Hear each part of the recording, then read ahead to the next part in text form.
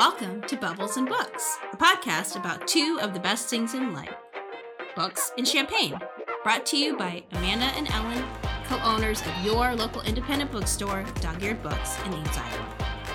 First, give me a cheers. Okay, we're ready? And books are sexy. All right. I've done my research. I picked us a secret wine. It's called Secret, literally. And it's Brut Nature. So it means it's a natural wine. And the reason I picked it because I was curious. I wanted to try a natural champagne.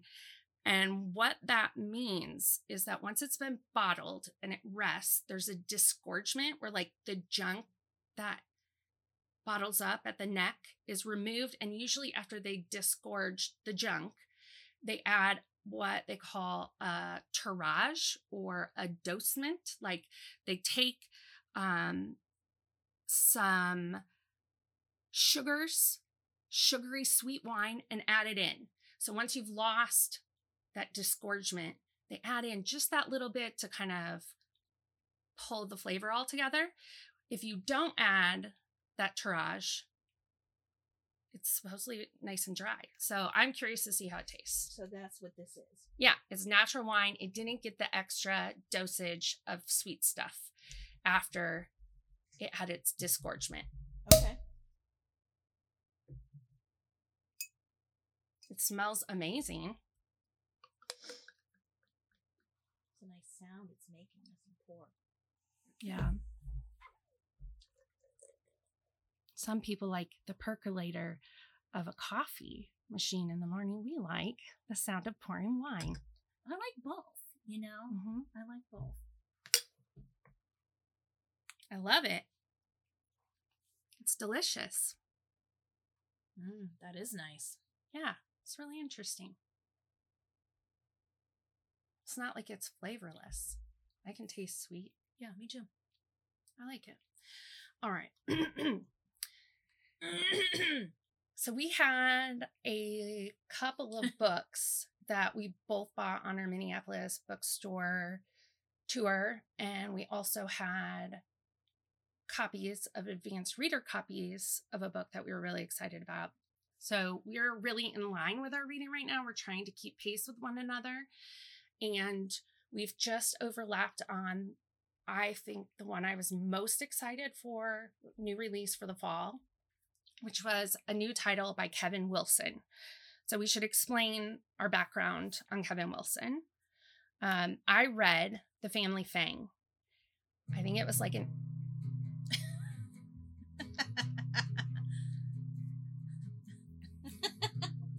The music came on in the loft.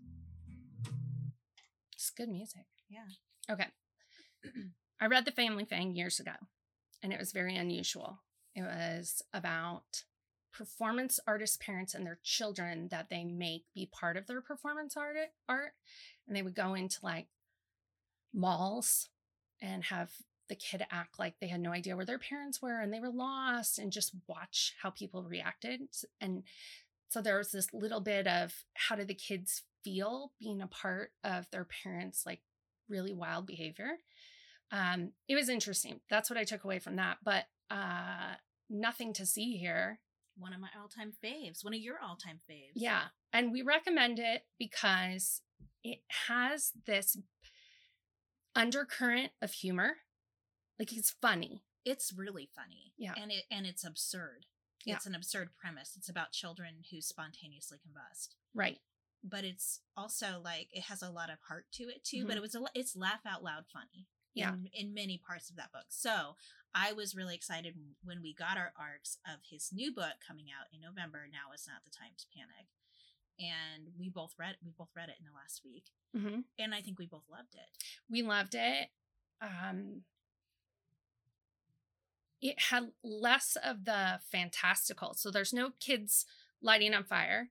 No, there's nothing really absurdist in it. And there is humor. Like there's some really funny moments, Mm-hmm. but this one is a lot more serious and a lot more I don't know. So It's a very different feel from Nothing to See Here. But you know the things that like trip my trigger when it comes Coming of age to books, and this like hit all of those for me, and I loved it so much. So the premise is that it's 1996 in this Tennessee, kind of small Tennessee town, and the main character is 16-year-old Frankie Budge.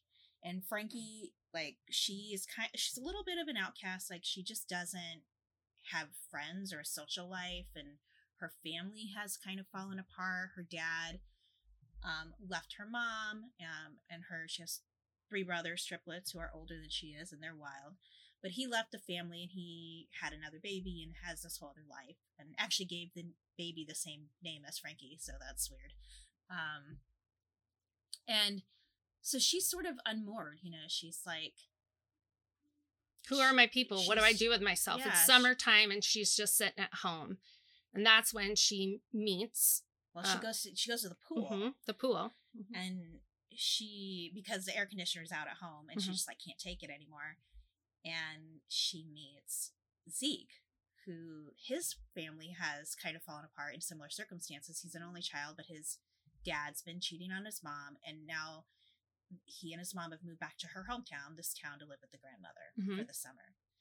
And Zeke and Frankie form a friendship and a romance, but it's sort of built around this central thing they create together. Right. And Zeke is really into drawing. He's an artist. Frankie's a writer. Yeah. Frankie reveals that she likes writing, and she's been working on a book.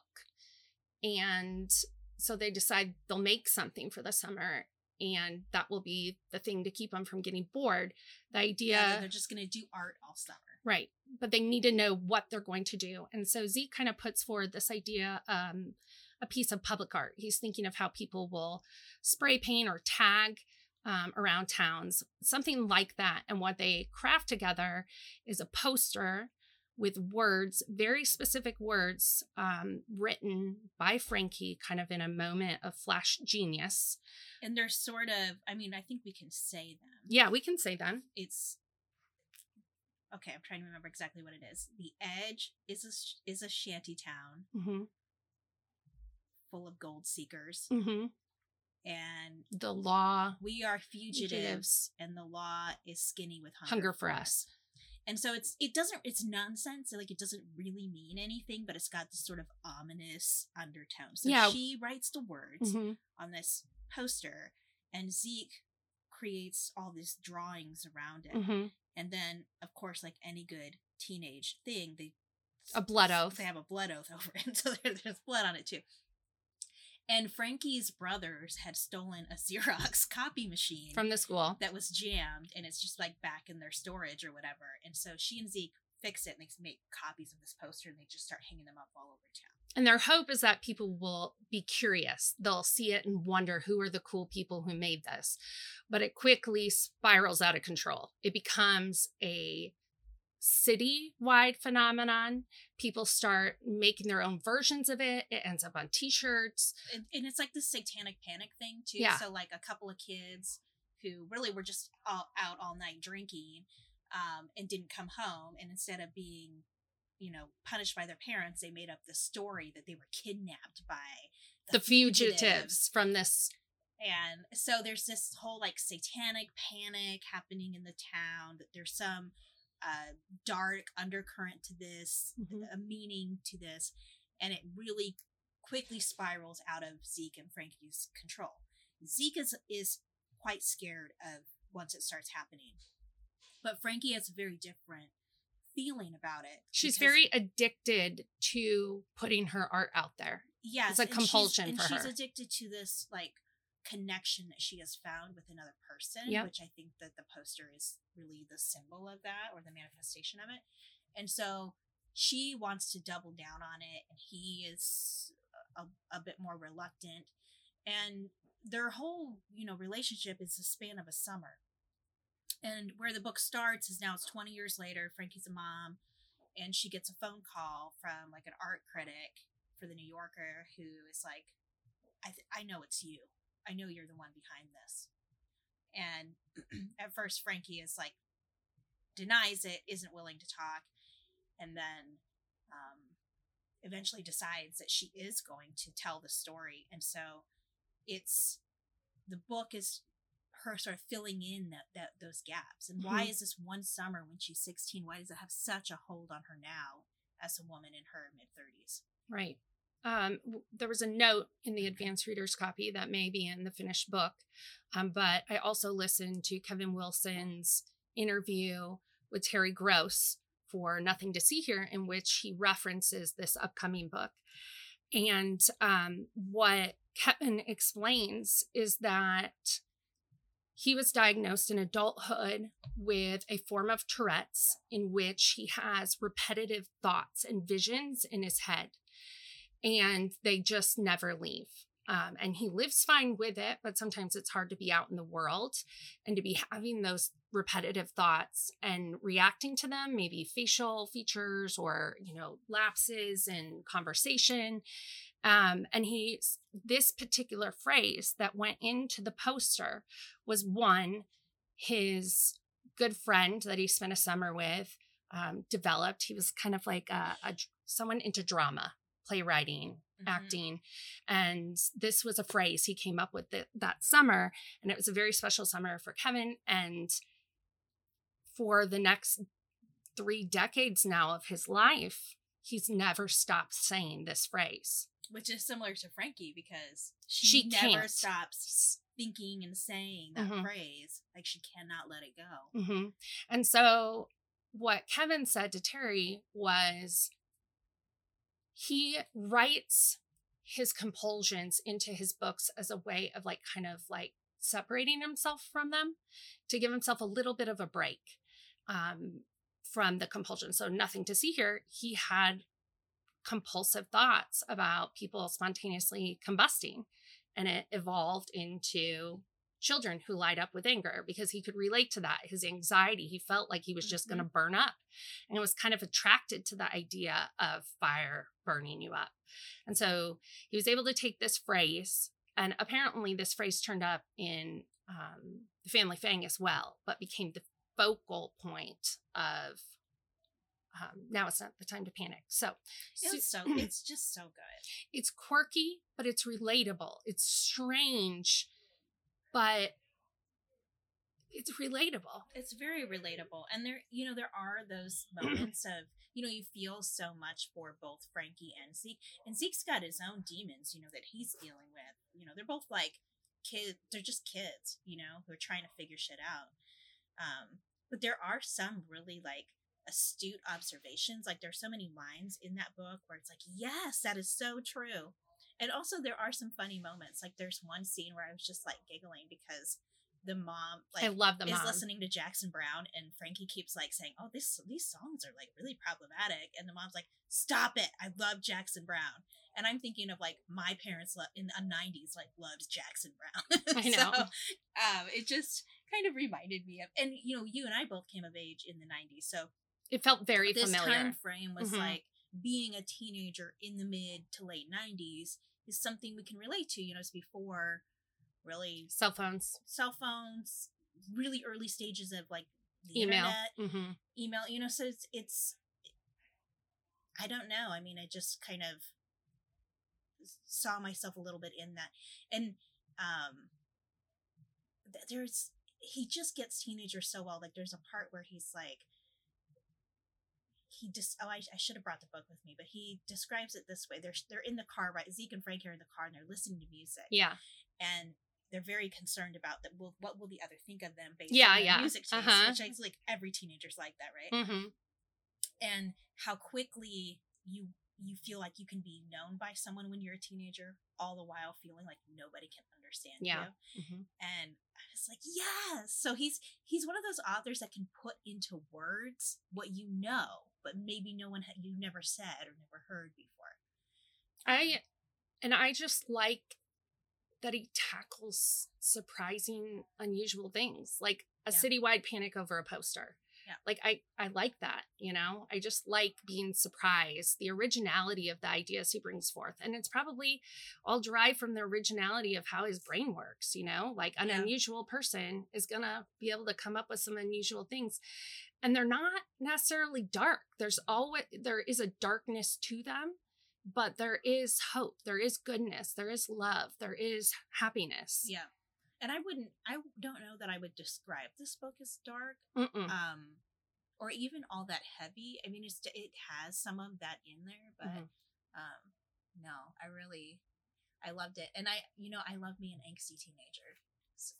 So look forward to that in November. We're going to be pushing it really hard. It is my favorite read, maybe, of the year. I just love it because it's just so unique. Up there for me too. Yeah, just so unique. I think, and I'm always recommending Nothing to See Here by Kevin Wilson, because when I read that book, I was like, I really can't imagine a person not liking this book. It just has that sort of wide appeal. I just can't picture someone reading it and being like, no thanks. Yeah. Like, and he's interesting in that interview with Terry Gross. He also talked about like his connection to his children and taking the time to just live life with them. Like I when I finish a book like this, I'm like, when's this next one coming? Oh my God, how long do I have to wait?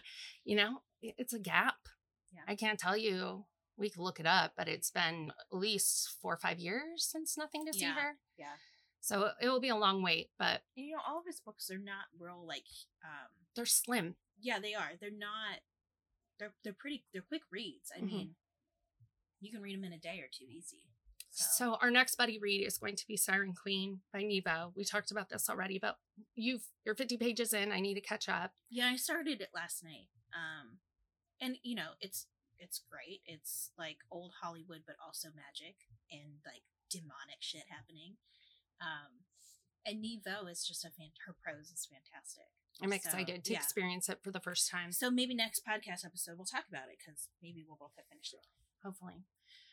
Our topic of conversation for today is around what we've had so much fun with over the last week. Memorial Day weekend, we launched our inaugural Cheesy Summer Reading Challenge in partnership with Great Plains Sauce and Dough. Best pizza in Ames. Yeah. Joan has such a lovely heart and is a great supporter of our bookstore. And she really wanted to do a bookstore challenge in partnership with us. So we sat down and figured it out. We worked with Tom V, who's on staff, former teen librarian, to work on what would appropriate reading goals look like. We worked with Rachel to develop this super cute log, a little booklet to track your minutes in, and we launched it. So we have had so much fun with kids who are coming in the store looking for their summer read to get them started on this cheesy summer reading program. And it's been fun to see the enthusiasm because I think we printed 100 booklets and we're like, that'll for sure get us through the first couple weeks or whatever. And we ran out of them the very first day. Yeah. And so just the enthusiasm for it has been really cool. A parent came in that I was working with, and she said, "This is Book It, right?" And I was like, "Yeah, it's basically Book It." She's like, "But it's an upgrade." It is an upgrade. And I was like, "Hell yeah, it's an upgrade." Yeah, because Great Plains Pizza is way better than the other chain. I mean, I'm not saying that I don't enjoy that other chain on occasion. Mm-hmm. Like if I'm in an airport, hook me up with the personal pan. Yeah, I can't. So it will be fabulous. It runs Memorial Day through Labor Day. We have 2 age range reading goals, 60 minutes per week for kids going into kindergarten through 6th and 90 minutes per week for kids going through 7 through 12, I think is how we break it up. It might be K through 5, but it's all printed on K through 5 is 60, 6 through 12 is 90. They track their minutes. When they've hit their total goal for the 14 weeks, we encourage them to track. They come in, get their booklet verified, and take it over to Great Plains for a pizza. So we're excited about it because I know I really believe kids are made readers in summers when they get to do the reading they want to do. It's not prescribed by a classroom, especially in those kind of early elementary school years. I really feel like that's where kids become readers. It's really fun to watch them kind of fall into their genres, discover what they like. My conversations with them when we're picking out a book is often related to like, do you want magic? Do you want mystery? Do you want it to be realistic? And a lot of them know what they like already, and that's really fun. And then some of them are experimenting across the board. It gave us pause to think about what made us readers or what stuck with us at that young age, you know, when we're reading over the summer, free time readers, because we were both readers. Yep. I was always, you know, I wanted the Scholastic Book Fair pile. I wanted, I would be happy with a book for a gift. I loved getting books from people. I think the first book that I ever was able to read independently that I saw as like a real book, not just a book for practicing reading, was The Boxcar Children. I remember holding it and looking at the end pages, pretending like I was finishing it, but I couldn't sustain that level of reading. And I think I really hit it in third grade, which is amazing what our kids can do now. Like where I was in third grade is where our kids are coming out of kindergarten. A lot of them. Yes. And I have thoughts about that are not related. Okay. Well, you can share them. Just that, you know, we hit reading really early on, like kids learning to read. And I think that that's great. But also we have to be mindful that when you're so young and you're in those formative years, every kid is really different. So if your kid isn't, you know, I have 3 kids. One went into kindergarten already a proficient reader. One was pretty proficient at the end of kindergarten. And now one is like still kind of getting a grasp on letters. And the thing, but he loves being read to, and he loves books. So I don't like when I just don't want parents to feel like, oh, my kid isn't proficient at this particular age. That doesn't mean they're not a reader. Right. They're not a reader, or they can't. They're just, they just grow differently. It will click when it clicks.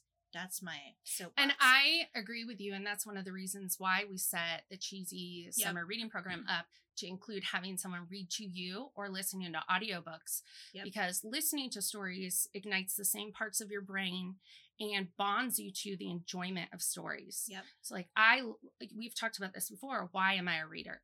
What do I look for in reading? I love stories like Kevin Wilson's that are just amuse me. Tell me something unusual. You know, surprise me. I love being told stories, and I can read them myself now, but I just love hearing an unusual story. For me, I remember the first chapter book I read by myself, and I read it because I was a weird kid. You know, I went in my closet with a flashlight. Because apparently, you know, that's much more comfortable to read in than like your room or your couch or something. So I like huddled in the dark of the closet with a flashlight, and the book was called The Doll Hospital, and it was about this girl who like fixed, you know, she could communicate with the stuffed animals and dolls, and she like repaired them. What's that new show called? Doc McStuffins. Something like the original Doc McStuffins. The original Doc McStuffins. And I don't know who the author is. I can remember what it looks like, and I remember some things about it. But the sense of accomplishment when I finished it, like I read this whole book by myself, has always stayed with me. And then I remember like doing the summer reading challenge with the library. And most of my memories are more like upper elementary, middle school. And so I was reading a lot of Babysitter's Club and Sweet Valley High and V.C. Andrews. Like, what the hell was anybody letting me read V.C. Andrews? I don't know. But I read a lot of V.C. Andrews when I was in middle school. I think, you know, I really became a reader in upper elementary school. I would often get in trouble for having my book inside the textbook and reading in the classroom. So when Flora, my daughter, got into trouble for that this year in 2nd grade, I took it with a grain of salt. And I think her teacher does too. But there's a little bit of defiance there. Probably got it from her mama. That I loved Roald Dahl, James and the Giant Peach, Matilda. those stories just, I loved them. I loved Matilda so much. I'm so glad I got to read Matilda before Matilda became a movie. Yeah. All of these have been turned into movies. I get so anxious about kids. Now, I know that a movie or TV series can turn a kid on to a book, because I saw Anne of Green Gables first. It was in PBS, imported from Canada. Megan Follows was the actress, and I loved it. Oh my gosh. I felt like Anne of Green Gables, just stubbornly sticking out, loving books, desperate for a friend and wanting to be accepted. And I ended up reading that whole series, and I really wanted to this year reread beginning to end. We'll see if I get there. I've read like maybe the first 3. Like I've not read all of it. Yeah. I have all of it. Yeah. It's really special. I love the show. I watched that show, the PBS show. Yeah. All oh my the gosh. time. I remember having chickenpox. That was a thing in the 80s and 90s. Yeah, they don't know about this anymore today. Having the chickenpox and being like, zoned out, relegated to the couch for 3 weeks. I also had strep throat at the same time. That was fun. But I watched Anne of Green Gables like the whole time. Yeah. And I actually think that's when I started reading the book, because my mom brought me the book because I had been watching the show. So. I also had it on audio cassette, and I would listen to it when I go to sleep. And when I went to college and I was like homesick, I would listen to Anne of Green Gables on headphones going to sleep. I was such a weird nerd. But a couple other books that really stuck out for me as a kid was, there's this book called The Princess in the Pig Pen. And it's about this like Victorian era, like court level girl. She might be a princess. I think she's a princess. Yeah, she is legitimately a princess. She has strep. So sick. Everyone in the family is so sick. And in her delirium, she time travels to a pigsty in Iowa. Represent. And yes, Rachel has the cover pulled up, and I loved this book. I loved the time travel. I love the idea of the girl having to adopt to like a modern life. And one of the benefits is she's here. They discover she's sick. They're able to cure her before sending her home. And I think they send her home with some medicine to save her mother. But the author, I believe, is an Iowan. So it makes sense to me. I discovered this at the Ames Public Library, and I just latched onto it. I can't tell you how many times I read it. It was like my library discovery. And I also at the library discovered Dealing with Dragons. Dealing with Dragons is a 3-part series for like any dragon lover kid. They're actually reading Dealing with Dragons in the Battle of the Books this coming academic year. Oh, nice. So it's back on the radar.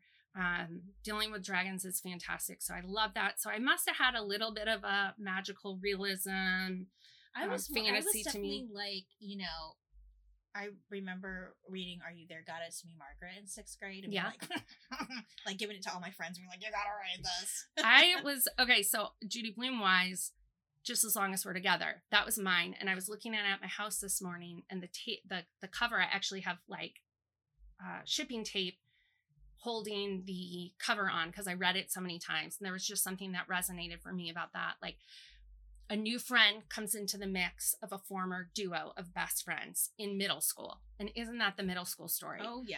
The social scene, like who are you friends and how are you changing in middle school?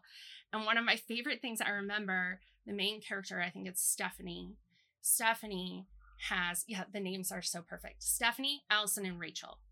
Totally like 80s kids in the 90s. Yep. And Stephanie's mom says Stephanie's into hunks because she has a poster of Richard Gere on her ceiling to look at. And I'm like, when I read that, I had no idea who Richard Gere was. Now we do. And I probably wouldn't have picked Richard Gere. But I guess it's when he's like 17. I don't know what he did at 17, but it's a Richard Gere poster at 17. So, and we carry just some of Judy Blume in the store. Yep. Are You There, God? We got that one. Fun edition. Yeah, I feel like I read a lot in upper elementary, early middle school, and then I kind of fell off of it, and then I had a really great teacher in 9th grade who comes to the store sometime, Mr. Forsman. Yeah. And I love Mr. Forsman. He's one of my favorite people. And I actually, my husband and I ran into him years ago when we moved back to Ames, and we talked to him. And when we left, my husband said, he is exactly how you described him. I do a great Mr. Forsman impression. But he turned me on to reading again because he was so passionate about reading. And the way that he talked about books made me feel that excitement too. Yeah, it is hard. There are kids who will always be readers. Yeah. And the goal is just to find people what they love and to acknowledge, you know, we go through seasons of life. Like, I've always identified as a reader, but how much was I reading for fun in high school? How much was I reading for fun in college and early motherhood? In college. No way. I mean, in early motherhood, I think strangely, I mean, Harry Potter did get me, you know, those books came out in our early adulthood. Yep. So that kind of drew me back in. The Twilight books. Oh yeah, I was teaching high school when they came out, and like the kids were like obsessed, and so I was like, this seems kind of stupid, but I'm gonna see what the kids are obsessed with, and I like flew through. I know, it's kind of. I was like, it's so bad, but it's so good. Edward and Bella's romance totally did it for Team me. Jacob. All the way. Edward. That is a much healthier teen relationship, kids, if you're listening. I know. That's my comfort movie. Yeah. Yeah, and Kristen Stewart is like perfectly cast. Yeah, as she was Bella. Perfectly cast. It's exactly who Bella should be.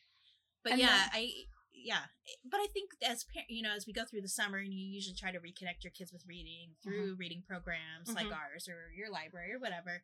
I think it's just important to remember that, like, sometimes those seasons of life, right? And maybe your kid isn't super jazzed about reading, but if you make reading a priority in your home, like they see you reading, and reading is always an option. Yeah. Like, I know, like, my kids, when they're like, I'm bored, I'm like, well, check out all these books we've got. Yeah. And have faith that that's something they can return to. And also, I think most people are on board with this, but don't get snooty about what they're reading. No. Like, graphic novels have tons and tons of really excellent, like, themes and storytelling and creativity and art. Don't worry if all they want is Dogman. If they're excited about reading Dogman, let them read all the Dogman and Cat Kid and whatever is a comp after that. Yeah. Because they're enjoying the process. And that's how you grow readers. Yeah, like you yes, read what you love. When I started drinking champagne, it was Asti Spumani, which is very, like, sweet and unsophisticated. But I just kept going. I am not a champagne connoisseur like you, so now I'm evolving into natural champagnes. I'm evolving into natural champagnes. Here I was before I was hanging out with you 5 years ago, drinking the Andre. Yeah, and now look at me. I am a butterfly emerging from its chrysalis. And that's what we hope will happen for all of our little readers. So when if you have reluctant readers, bring them in here. We'll break through. They'll stand there and be like, I don't want a recommendation. I'll be like, I will find you something. Yeah, and I've loved with the Choose Your Reading Challenge, so many kids have come in, and I have loved talking with the kids, especially the middle grade readers. Because I think, like, during the school years, like, I don't feel like we get a ton of them, but we've had a huge influx the last couple of weeks with summer getting started, and it's been really fun to talk to those kids. Yeah. And try to help them find a good book. Yep. And I think if you get hooked onto reading because you find books that you like, then you are more apt to, as you grow, if you encounter a book you don't love, you still appreciate the process of reading. I read how many books in a year? Some of them I absolutely love. A lot of them are just okay for me. But I rarely regret reading a book. Right. Because I get something more out of it than entertainment. Yeah. I like the way that it makes me think. And even if I don't like it, I like being able to explain why I don't like it. So you're building their threshold for being able to read widely. Yeah. So agreed. Let them start where they're happy. All right. This week we have a couple. Oh my God. We have, let me see. I hate Rachel so hard. This week we have some exciting titles coming out in paperback that have been great stories for us over the last year. Most notably, Beautiful World, Where Are You by Sally Rooney. Sally Rooney has really made a huge splash with Conversations with Friends and Normal People, both of which have been made into shows, correct? Yeah. Beautiful World, Where Are You? Rachel, you really enjoyed this one. What did you enjoy about it? I loved most the friendship. It felt very relatable and just beautifully written. I mean, there's like everybody thinks of Sally Rooney as a little highbrow, but I thought it was just super digestible and literally beautiful written. So yeah, I don't know, that one just hit me at the right time.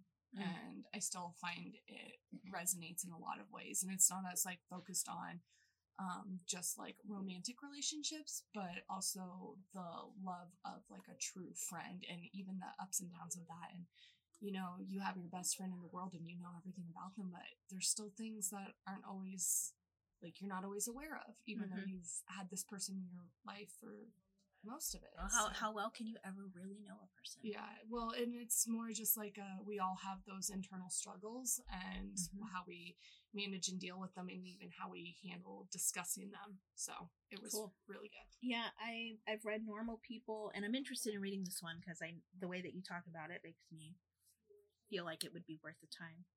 We have The Personal Librarian, which has been on our bestseller table at various times, coming out in paperback. This is from one of my favorite historical fiction writers. I don't read a lot of historical fiction because I feel like it can kind of get a little monotonous. But I love what Marie Benedict does with her stories. She finds women who were behind the scenes of men who made big names and tells their stories, the women who've been forgotten. Einstein's first wife, Winston Churchill's wife, women who really shaped history or maybe had some fantastic contributions of their own that were overlooked because there was a male beside them. So this is the story of the personal librarian to J.P. Morgan. And it's also a story about passing as white in a community that might not have accepted her background, which was mixed. She co-wrote this book with Victoria Christopher Murray, a woman of color. And I think that was important to her to have an own voice representation on writing about a woman who was passing as white. So that's a really fun one out in paperback. Another one that is I've been wanting to read is The Other Black Girl, and it's about a Black woman working as an editorial assistant in publishing in New York, and she's the only Black person on staff. And then another Black woman gets hired, and she's like immediately excited, but then she starts getting these like weird, threatening notes, and the other Black woman, I think Hazel's her name, sort of like rises to the top, and so it's almost like a sort of thriller. I've heard it compared to like Get Out a little bit in its vibe. So I'm interested in reading that one. Okay. And then we have The Bomber Mafia by Malcolm Gladwell. Malcolm is a favorite author for so many people. This is a look at a time in history from him.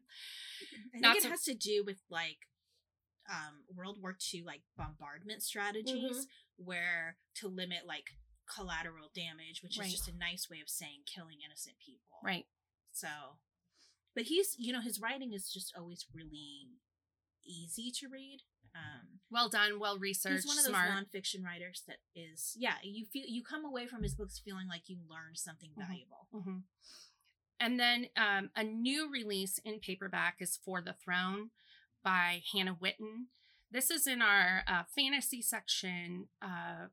It's the second in a series. The first is called For the Wolf. And that's been a really big seller for us. Yeah, and we have the backing of Genevieve Gornichek. she likes For the Wolf. She's a local fantasy writer, and it's a little bit of a Red Riding Hood story. It's about someone who knows she will have to be sacrificed to the wolf because she is a second daughter. And apparently that's how the relationship goes. The second daughter gets sacrificed to the wolf. So we'll see where this story continues in For the Throne. Awesome.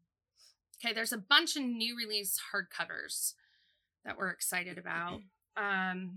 So for me, I actually don't know much about what this is about.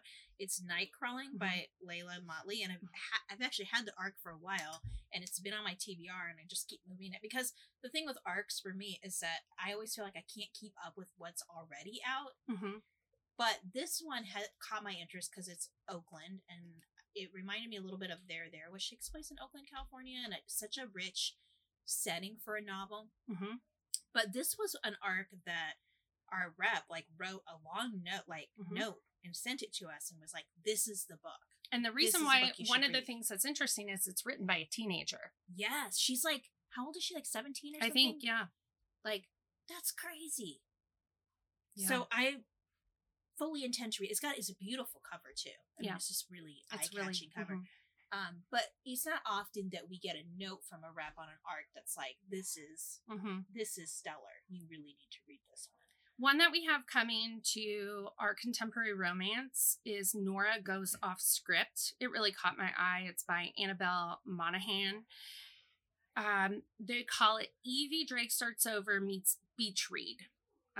It's a divorced Romance Channel screenwriter whose script about her marriage collapse just might help her reclaim her life and find love. So it's about owning your own story. It's a romance.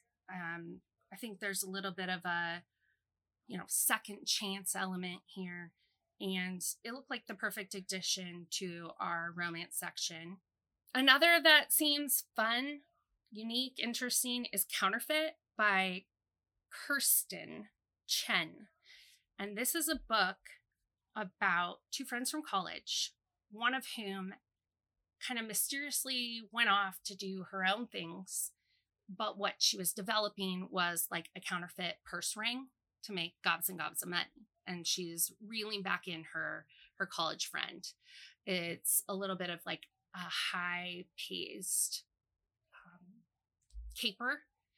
And I find it amusing because when I would go to Washington, D.C. to visit my aunt and uncle, we would always get the counterfeit purses. We knew they were. It was just fun. It was like, oh, this is a Kate Spade purse. And my uncle, who was more conscientious, would always be like, would kind of object to these knockoff purses. We would always get excited about buying on the street. But I think it has a fun premise, gorgeous cover, and an interesting story about friendship and culture, I think. So I kind of have my eye on this one, The Seaplane on Final Approach. It's got a cool cover. And so the basic premise is that there is this wilderness lodge in very remote Alaska that you can only reach as a tourist by seaplane. And the owners of that lodge are married. Their marriage is sort of falling apart. The guy is a little bit predatory. There's a person who works there who's really into a fisherman. So it's sexy and remote and a little bit mystery stuff. And that's all I know, but I want to read it. Actually, I think I'm going to buy it today. Okay. All right. The Seaplane on Final Approach by Rebecca Ruckheiser. Yeah. A couple interesting ones coming out in kids. Alice Austen Lived Here. This is a new book by Alex Gino. Alex Gino is the author behind some really well done kind of books about middle grade, middle school, identity, gender. So I'm really excited to see what Alex Gino has to offer us. Same. Yeah. I mean, it's going to be good. Yeah, it's going to be well done. And we also have People are going to be excited about this one. A new edition in the Phoebe the Unicorn series. It's a graphic novel. This is called Unicorn Selfies by Diana Simpson. In young adult graphic, we're bringing in Welcome to St. Hell. That one looks good. I know, it looks really good. And that is a totally graphic book club pick for later this year. So if you want to join. Yeah, if it sounds good, pick it Register. up, read it. Register. Bye. No, they don't even have that. No, just show up. So Just show up. Bye. the book club for Totally Graphic and Good Trouble have been sponsored through the end of the year. So as long as you register, you get the book. You get So- the book for free. So if you have a high schooler who would love to read a graphic novel about a trans kid adventure in high school, come get it. Looks super good. private school too, I think, right? Yeah, private school, they got to wear uniforms, and it's all about figuring out who you are. I think it looks really exciting. We also have The Gifts That Bind Us. This is the sequel to All Our Hidden Gifts. Kind of ties in this whole like occult world that people are very interested in right now, especially high school kids, tarot, developing our mythical powers. In the sequel, there's a force threatening the high school, and a group of girls are going to use their fledgling powers, their ability to read the magical signs to protect their school. So that was a great bestseller, one of the best of the year last year in YA. So it's fun to have a sequel for them. And finally, a little board book from Leslie Patricelli. She's a favorite. This one's called Splash. So it's the perfect little board book for your baby. Everyone loves Leslie's books, but this one's Splash. So check that one out. This week at the store, we will have story time on Wednesday. And if at all possible, Lovey and I will be there together. Lovey will definitely be there, but I have the opportunity to speak with Iowa Public Radio about great summer reads for kids. And so if we overlap, one of my lovely booksellers will fill in with Lovey. Rachel will fill in with Lovey at Storytime. We always have great new books. No. There's so many good picture books. I'm going to be gone this Wednesday. Because I'm switching my day off. Jess will fill. Or Mariah. Yeah, we have so many good people who know good books. It's not going to be me. It's going to be really fun. And Amanda's going to arrange it so we don't run into what happened last week where no one wanted to do it. that's unacceptable. Reading Sorry. picture books is amazing. But apparently it's my special talent. It's your really, special talent. I love reading, and that's why I get to talk to IPR, because I love talking about kids' books. So Thursday is Books and Beverages. Ellen will lead that from 6 to 7 Thursday night. It's where all the cool kids will be. It's Books and Bev and Trivia on Thursday? Yeah, it was last month too.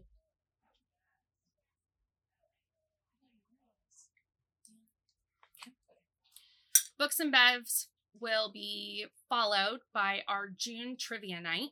Mm-hmm. This will be Jill's last time running it. She's a trivia developer extraordinaire.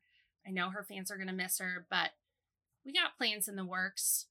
For something fun. So that will be a really fun night. Friday night, Totally Graphic Book Club. They're reading Kent State for Dead in Ohio by Durf Backdurf. Is this a made-up name? I don't know. We should look into The it. book looks cool though. No, and it's an important historical recounting of this incident at Kent State. That's 5 to 6 p.m. on Friday. On Saturday, we have Good Trouble. Maybe He Just Likes You by Barbara D. And that is from 4 to 4:45. And then Chapman's List Book Club, Lawn Boy. So these are banned books. It's from 6 to 7. Both of those are led by Tomby. Yeah. And Lawn it's Boy the is- last Chapman's List. It is the last Chapman's List Book Club. Of course, we will still continue to provide you with all those banned books, but this is the last Chapman's List Book Club. Right. And just to remind you, our hours changed here at the end of May. You can shop at Dog Eared Books till 7 o'clock on Monday, Tuesday, Wednesday, and Thursday. We're open till 8 o'clock on Friday and Saturday. And bonus, Sunday is expanded all the way 10 a.m. to 6 p.m. So we're really trying to provide open hours when we know our customers would really love to be here and shop, make the most of their weekend and evenings. So, Yeah. And lastly, our last episode, we unfortunately had to discuss Uvalde. And since then, we have had a tragedy in our own community right. at Cornerstone Church. And one of the most important things to note on this situation is that there was police involvement early on in the week with this individual. And he was arrested for his harassment of a former partner. And I'm glad police were involved in that. But there's a boyfriend loophole. This couple was not living together. They're not married and they don't have children. And so it was not required to remove any firearms from this man's possession. And so if you're looking for action that you can take, contact your state representatives, the governor, and ask for the boyfriend loophole to be closed. Yeah, and get involved with your local Moms Demand Action group. There are chapters in every state. You don't have to be a mom. This is a really well-run volunteer organization that we've both been involved in. They'll give you things to do. And if you're in Iowa, we have a primary today. So Tuesday, June 7th, go and vote accordingly. Think about look at where they stand on this issue and vote accordingly. Yeah. Because the truth is that Republicans and Democrats alike have been cowards on this. And so you want to vote for people who will do the right thing regardless. Right. That this is something they're willing to take a hard stance on and fight hard on, not just kind of overlook or push to the side, because gun violence is the number one killer of children in this country. And that's ridiculous. And we have control over that. We hear about, mass shooting situations. And when this domestic violence event that was unfolding at a church in which 2 women were killed and then the perpetrator shot himself, we all knew in Ames that something was happening there. We knew that there was an active shooting situation. We did not know the specifics. We didn't know how many people. And when it hits your own community, it hits you in a different way. Because you're like, do I have friends there? Do I who, what is happening? And it was so scary. My husband wasn't even home and you called me. You were the one who told me that it was going on. And I was trying to call him and my hands were shaking so much that I dialed Rachel. I should called Rachel. And so it hit close to home this time, and our hearts are certainly with our community and everyone who was, impacted by that. I think our whole community was, but certainly, the young people who were there. There were a lot of people there at that time, the first responders. So yeah, but we can do things, and so again, unfortunately, we have to remind our audience that we can do things. Yeah. So with champagne and some action. All right. Remember, subscribe, like, follow, because you want to find out what's happening in Dog Eared Books every single week. Yeah, and if you don't live in Ames, you can always follow us on social or hit our website to order books. Follow us at Dog Eared Books Ames or at Dog Eared Books on TikTok. All right, listeners, keep the champagne flowing And the book's going. This is so great! It's so great!